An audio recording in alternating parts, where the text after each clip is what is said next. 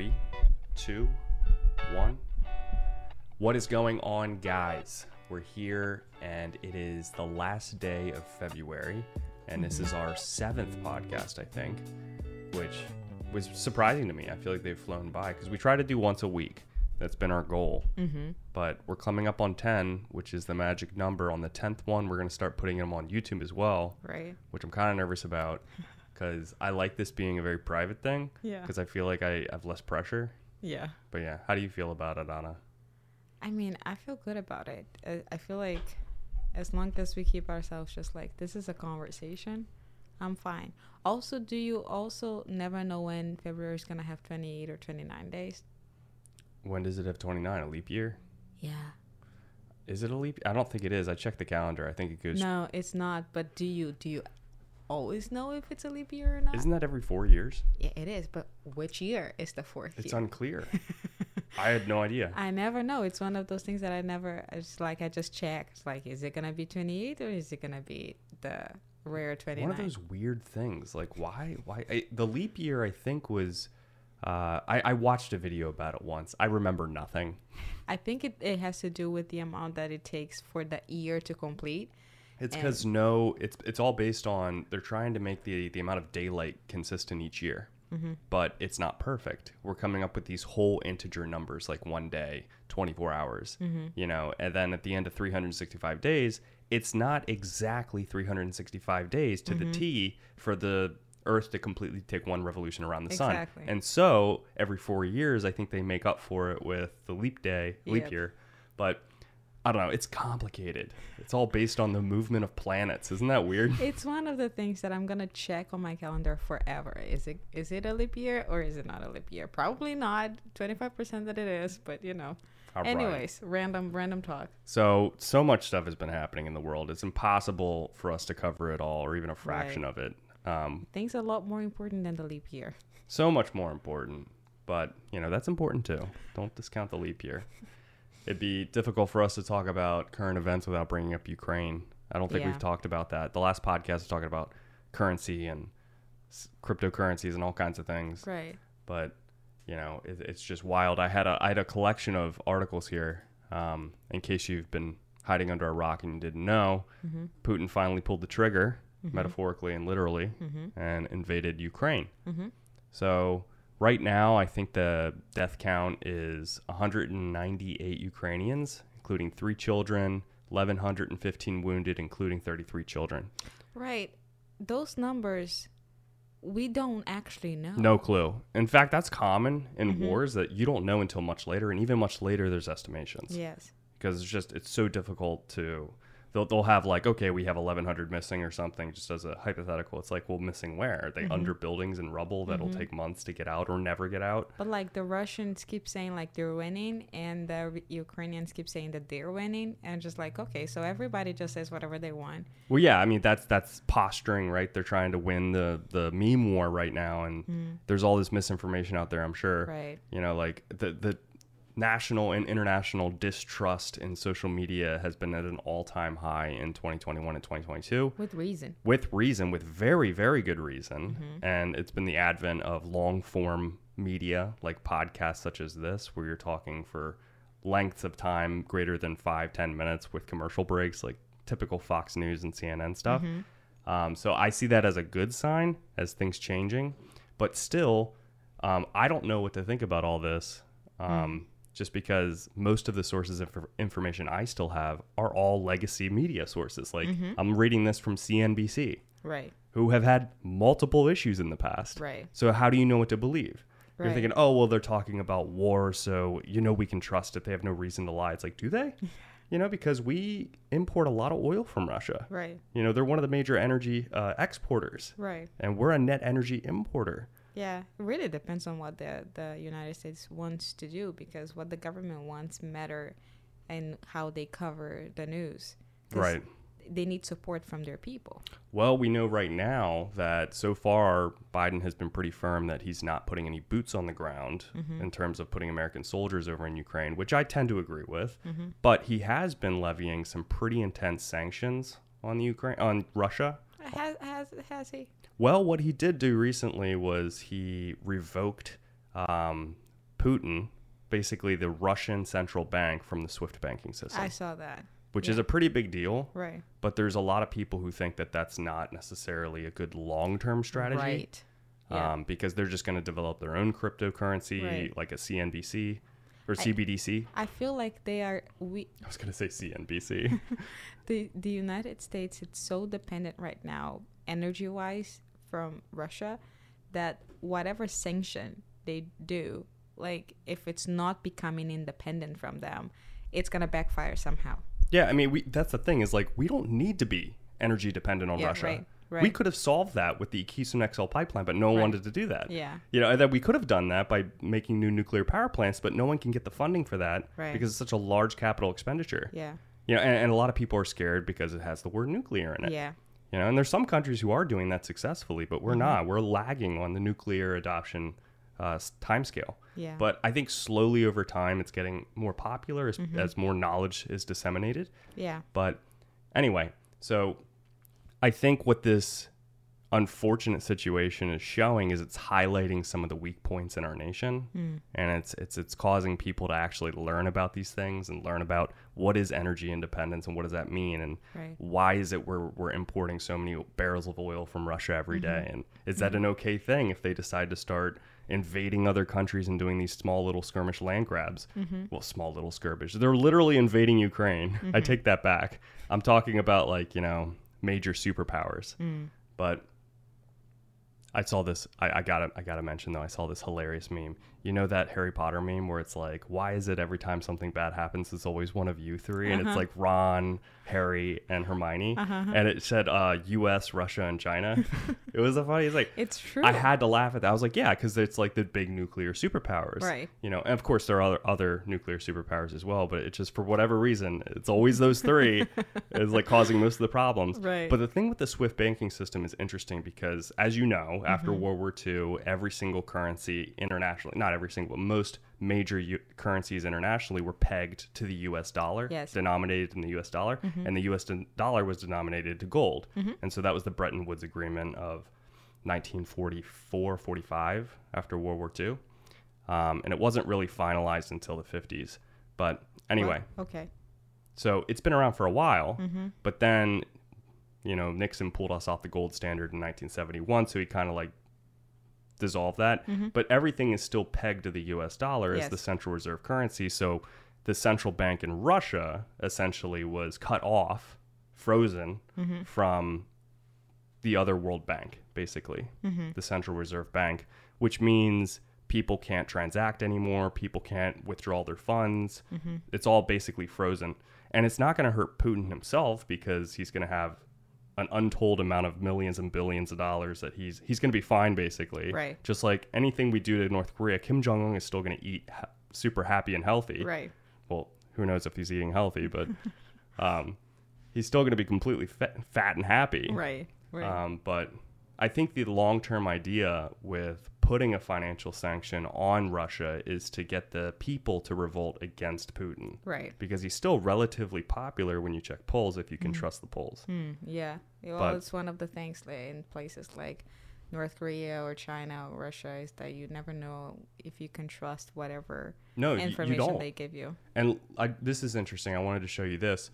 There's a CNBC article showing just photos of all the capitals of all these countries around the world and how there's been these humongous protests against Russia all over the place, including in Russia. Yeah. I think thousands have been arrested so far because if you protest, you will get arrested.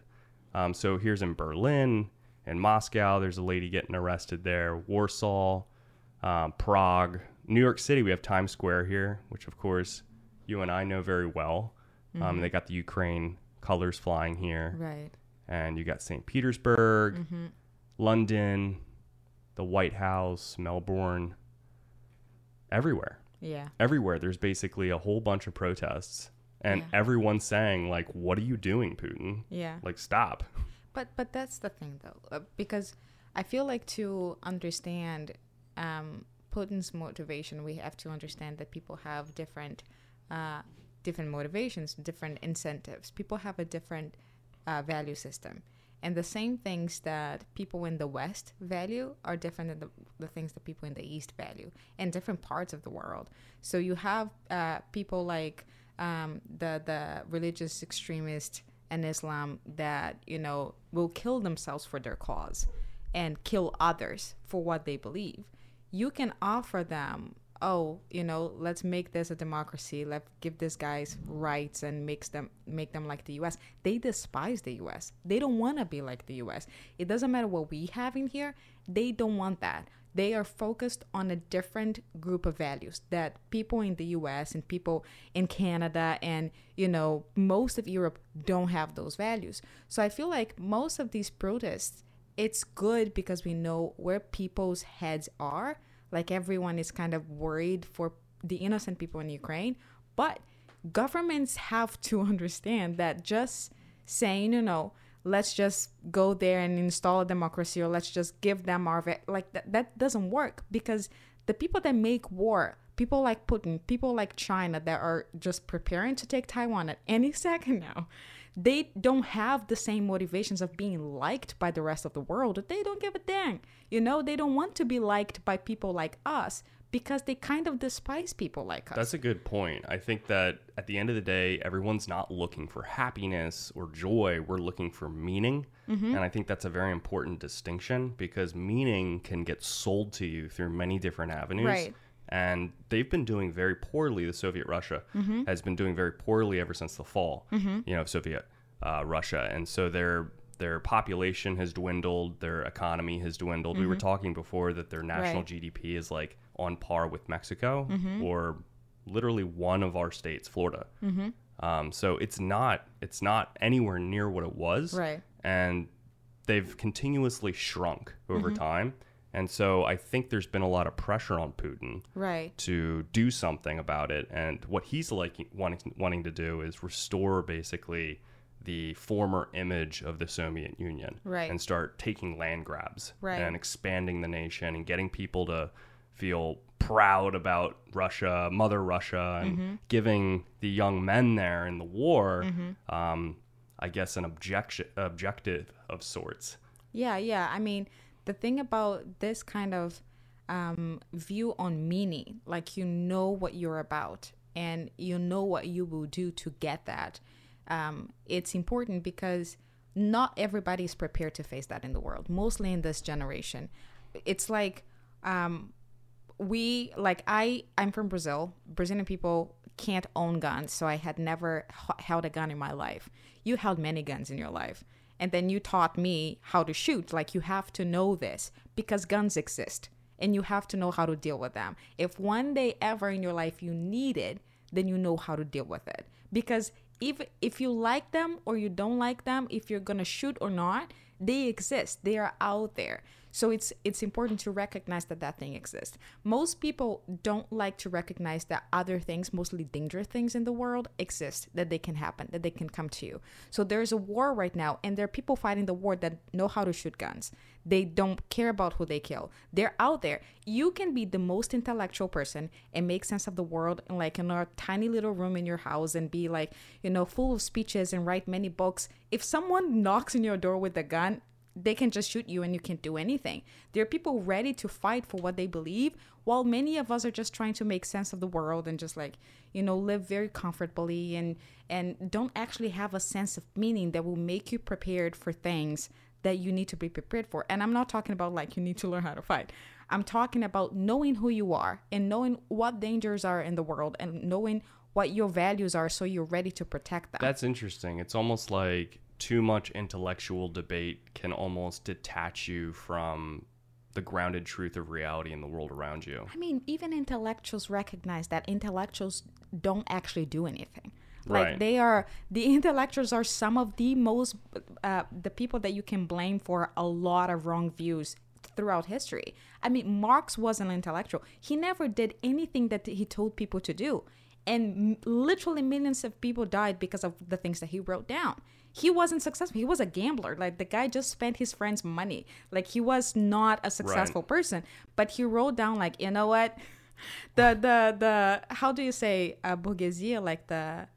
The rich people? Sure. I don't know how to say that Bougie in English, people? but no, not bougie. We have a Like, word for it called bougie. the business owners, like the capitalists, they Sure. have to come down. They will at some point, but so why don't we just kill them before that happens? Sure, it's like the French guillotine the rich and all that. And Right, exactly. And then he died, and it was like, oh well, that's written now. And then a lot of people read that, like, yeah, this We should sounds do great. that. Yeah. Yeah. And then they followed it because of an intellectual who said that. And my point is now the West is so bloated. Like, we have so many people with so many opinions because we have no problems at all. And now there's a war no happening. problems like soldiers shooting up our Exactly. cities and Like, nobody's dying because they're starving. You know? not in the US, no. No, so there is no need for innovation. There's no need for like real need that slaps you in the face. Yeah, I think the needs that we have and the issues that we have are becoming increasingly common to first world countries, very highly developed countries, Right. technologically advanced countries. Right. It makes us soft. Yeah, well that's the age-old saying that good times make soft people. You know, and then soft people will make hard times. So that will happen. That Right. can take 100 years, 500 years, 2 years, whatever. Right. But essentially that's going to happen. I think it makes sense on the surface. But I think that could be why it's hard for anyone like me who's in a technologically advanced, cushy society to try to understand Putin, try to understand what he's thinking or what his people are thinking or what the Right. Ukrainian people are thinking. And, Right. you know, all I know is that Ukraine wants to be left alone. You know, they just want independence. You know, Russia's the clear aggressor here. And so at that very surface level of understanding intellectually that I have, I want Putin to back down.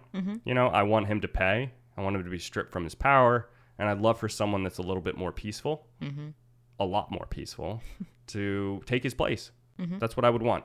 You know, without knowing a whole lot about the culture, without knowing a whole lot about the military tactics and the history of Ukraine and Russia and all that. Because I'm sure there's a lot to learn from that. You could have a historian here from Russia and a historian from Ukraine, and they could talk it out, and they could really, really give us a lot of great things to think about and to chew on intellectually. But at the end of the day, you know, killing people's bad, okay? It's bad. It is. You know, and you know this is going to set the stage and it's setting a precedence internationally. And China is going to want to take Taiwan now. We don't know when that's going to happen, but they're going to do that. And then we're going to probably end up, if it happens during Biden's term, or we have a president who feels sanction happy. Trump did some sanctions against China. He might end up just sanctioning China and removing them from the SWIFT banking system, you know, which means that they'll probably issue out their CBDC even more, their digital renminbi or whatever, their digital yuan.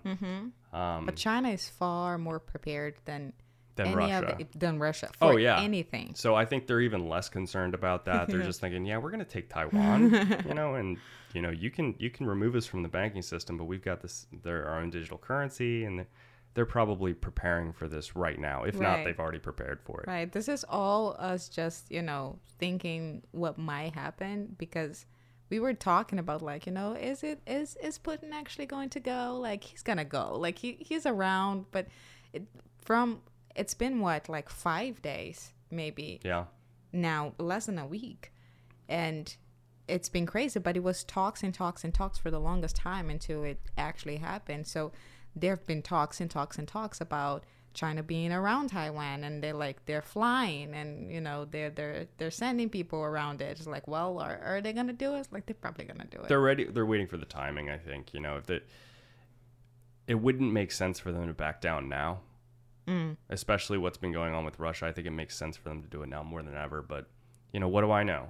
There were people that I was watching on YouTube that were much more knowledgeable than me who said there was no way that Putin was gonna do a militaristic invasion, and that we're beyond that now in the developed world, and we don't need to shoot anymore. We can just levy sanctions and do financial trade. That's exactly what I mean by we having different values and different motivations, and we don't understand the mind of other people from other parts of the world. Right. We just think like, no, we live a good life now, and yay, capitalism and free market, and you can buy stuff on the internet. Like, people, not everybody wants the same things. No, exactly. You know, something interesting here is there's this article that Ukraine fight isn't necessarily proceeding as quickly as Russia expected, according to a U.S. defense official. So I think that who knows if that's true? I hope it's true. I saw that the Ukrainian government was handing out weapons to the civilians, Right. and just random citizens, Yeah. and they're all arming themselves, men, women, and they're ready to fight and hunker down. And it's a very difficult territory. Any territory is difficult when you have people that are dug in, ready to shoot. Right. It just makes it a lot more difficult to do. Right.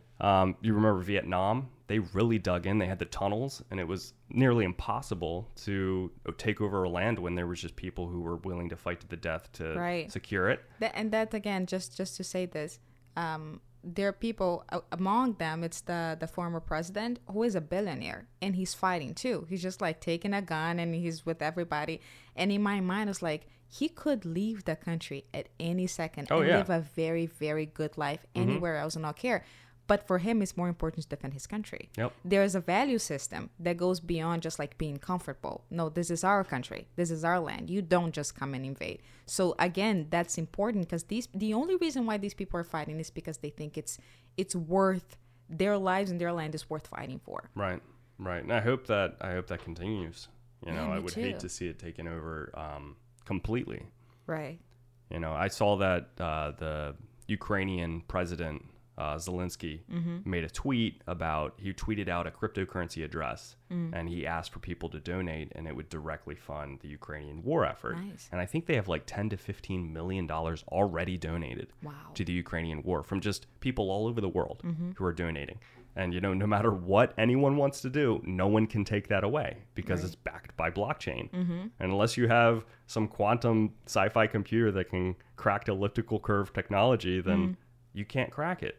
So it's another case, just as a quick rabbit hole aside, of like how I think cryptocurrencies are going to help usher in a more stable financial system than the one that we have. Right. And I'm sure Russia is probably thinking right now that they wish they were on some type of digital currency, cryptocurrency already, because they're on the SWIFT banking system and they're feeling the pain from that being taken out. It's like a rug underneath their feet. Do you think that every generation that ever lived through moments like this? Like we're in the middle of military wars, like literal wars happening, and we lived through a pandemic and lockdowns that had never happened, literally never happened in history before, mandates that never happened before, and now we're going through this change of monetary system that, now the dollar is not backed by anything. Now there is something called cryptocurrency that is very new. Right. Most people don't know what it is, but it's out there and it's rising in value. Do you think that every generation that ever lived before us had stuff that is significant as all of this that we have in our generation? I'm biased. I would say no, because I think that if you were to write an entire book, let's say it's 1,000 pages on the history of humanity, it's like the first 999 pages would be pretty obvious and pretty like laid out. But I feel like the very last page of the history of humanity, the very last page has like, the Iron Age, the Steam Age, making the automobile, the airplane, all these science advancements with the Large Hadron Collider and particle colliders and the CERN lab and, going into space and then sending probes to Mars and creating cryptocurrencies and all these crazy wars happening and, government overreach and media that you can't trust and global pandemic. Like in 100 years, that wouldn't even be a page if you took all of humanity. It'd be like the last paragraph, the past 100 years. But if anyone were reading that book, they'd be like, holy crap, like something crazy is happening. They'd want to turn the page and see what happens next because all of this condensed crap has been happening in the last paragraph of the 1,000 page book on the history of humanity. It's like that last paragraph has so many things, so many incredible things that before would seem just completely boring. Any one of those things would be more interesting than the last 999 pages. So you're looking at it all and you're like, holy cow, what's next? So I'm thinking like everything seems to be converging to something. And there's no way to go back. You can't just reverse the automobile once that was created. But that's my thing though, because I feel like these evolutions or revolutions, these changes are happening in a bigger scale, just because it's like the amount of time between the beginning of mankind and the invention of the wheel, it's a lot bigger than from the invention of the wheel to the invention of the car. Exactly. Just because one big achievement jumps like, thousands of years And the ahead. internet changed everything. Right. So I feel like we have these bigger scale things happening, but we also had, like, before, there were so many more wars because there were empires. So there were always something happening. People had literally to cross seas that they thought there were monsters in it to figure out where stuff was. So there was always, new discoveries happening. They had to set the base. So for us to be able to do all this, for our technology to exist. You needed the Vikings to find land. You need Right. You need Magellan and Columbus, and you need all these people that just like had no idea where they were going or how they were going to do the things that they needed to do. You needed all the inventions. We had like the plague. We had first war, the second war. We had all the wars in between. There were so many of them. And then, the wars changed the monetary system, and that was huge. And, it was a big thing. And then that big thing made the economy grow a lot more faster than it used to up to that point. So it like became a bigger scale. it's standardized. What I think a lot of people don't understand is that after World War II with the Bretton Woods Agreement, that standardized the entire world's financial system, and it streamlined it, and it made everything standardized. So everything was pegged to the U.S. dollar, and the U.S. dollar was pegged to gold. That was a very big deal. That had never happened before. Right. So it was very difficult to do international trade because everything was different currencies, and they're all at different rates. I mean, if you ever decide to send money to someone back in Brazil, it'll change on how many real it'll be worth today versus tomorrow. And what is it? What's the exchange rate now? $1 is how? I think it's five reais. Five reais. Yeah, $1 is 5 reais. And that can change and all that. And so like there was a lot of fluctuations and variability and volatility. But when the Bretton Woods Agreement it allowed it. It basically was an international handshake between all the biggest countries to say, this is how we're going to set up our finances. And as soon as they did that, I think international exchange just became so much more seamless. But then out of the Bretton Woods Agreements, two big things happened. Essentially, you had the IMF, the International Monetary Fund, established, and then you also had the World Bank. And so we're still talking about those two things today: the World Bank and what do they do and everything. I think the main objective of the World Bank is to basically bring people out of poverty. So they're working with specific funds and specific projects with specific low-income countries. Like you look at Haiti, and they're like, okay, we want to start a hospital, we want to start clean water in this area or this part. And so that's what the World Bank is doing, which is like a weird name for the World Bank, but they do a lot of different things. But then the IMF, they're setting the financial rules for the rest of the world. And they look at a new emerging country and they say, oh, do you want to join the IMF? Do you want to become part of our international global financial system? Basically be one of the big boys at the table. Be in the club. You want to do that? And they even fund people that have bad problems with debt and countries that can't fund their own things. So they'll actually give loans to some developing countries if, and there's a big if, they follow every rule that the IMF sets for their financial institution. So the IMF is controlling the levers of finance for the entire world. It's a very big deal.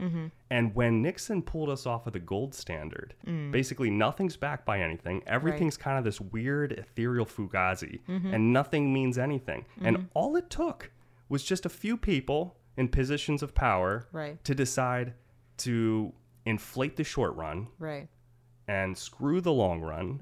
And then a couple generations later, we're here today, and gas is more expensive, used cars are more expensive, it's hard to afford the same house or same cost of living. There's a whole generation of millennials and Zoomers who are now viewing themselves as the doomers. And they're like, what do we do? Like, we can't afford the same, what's it called? The cost of living. The same status of living as our parents and grandparents could at our age with the same careers. And they're like, something seriously is broken. And it's like, how do you sit them down and say, actually it was because of the International Monetary Fund and the Bretton Woods Agreement back after World War II, and you explain this whole monetary system, they're going to be so confused. It takes a lot of time and intentionality to figure that out. And what they want to do is just say, well, this guy Bernie Sanders over here says that everything should be free. Yeah.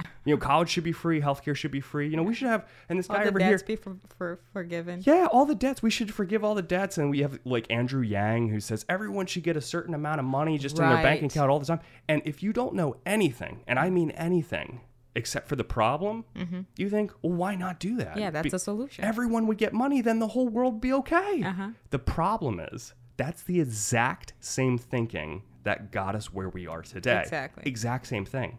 But it's such a complicated problem. Yeah. So unless you're listening to a long form podcast like this where you can get an idea on the way things progressed and why we are where we are today, you would way rather vote for a Bernie Sanders who, like you said, doesn't follow his own advice, just like most intellectuals. Right. Our best known socialist is a multi-millionaire with 3 houses.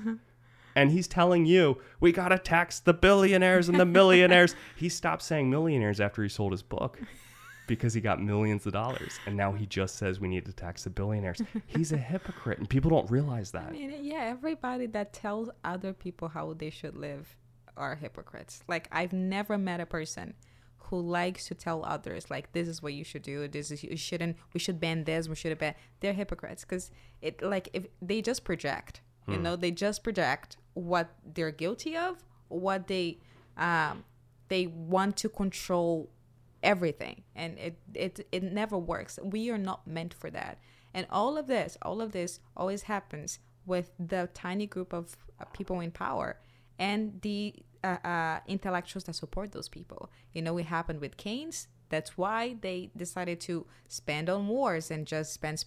And, it doesn't really matter how much money you print. You just print and spend, and the economy will pay for itself. It's nonsense. But there's a lot of people who defend that nonsense. And depending on what you want to hear, that's what you're going to go for.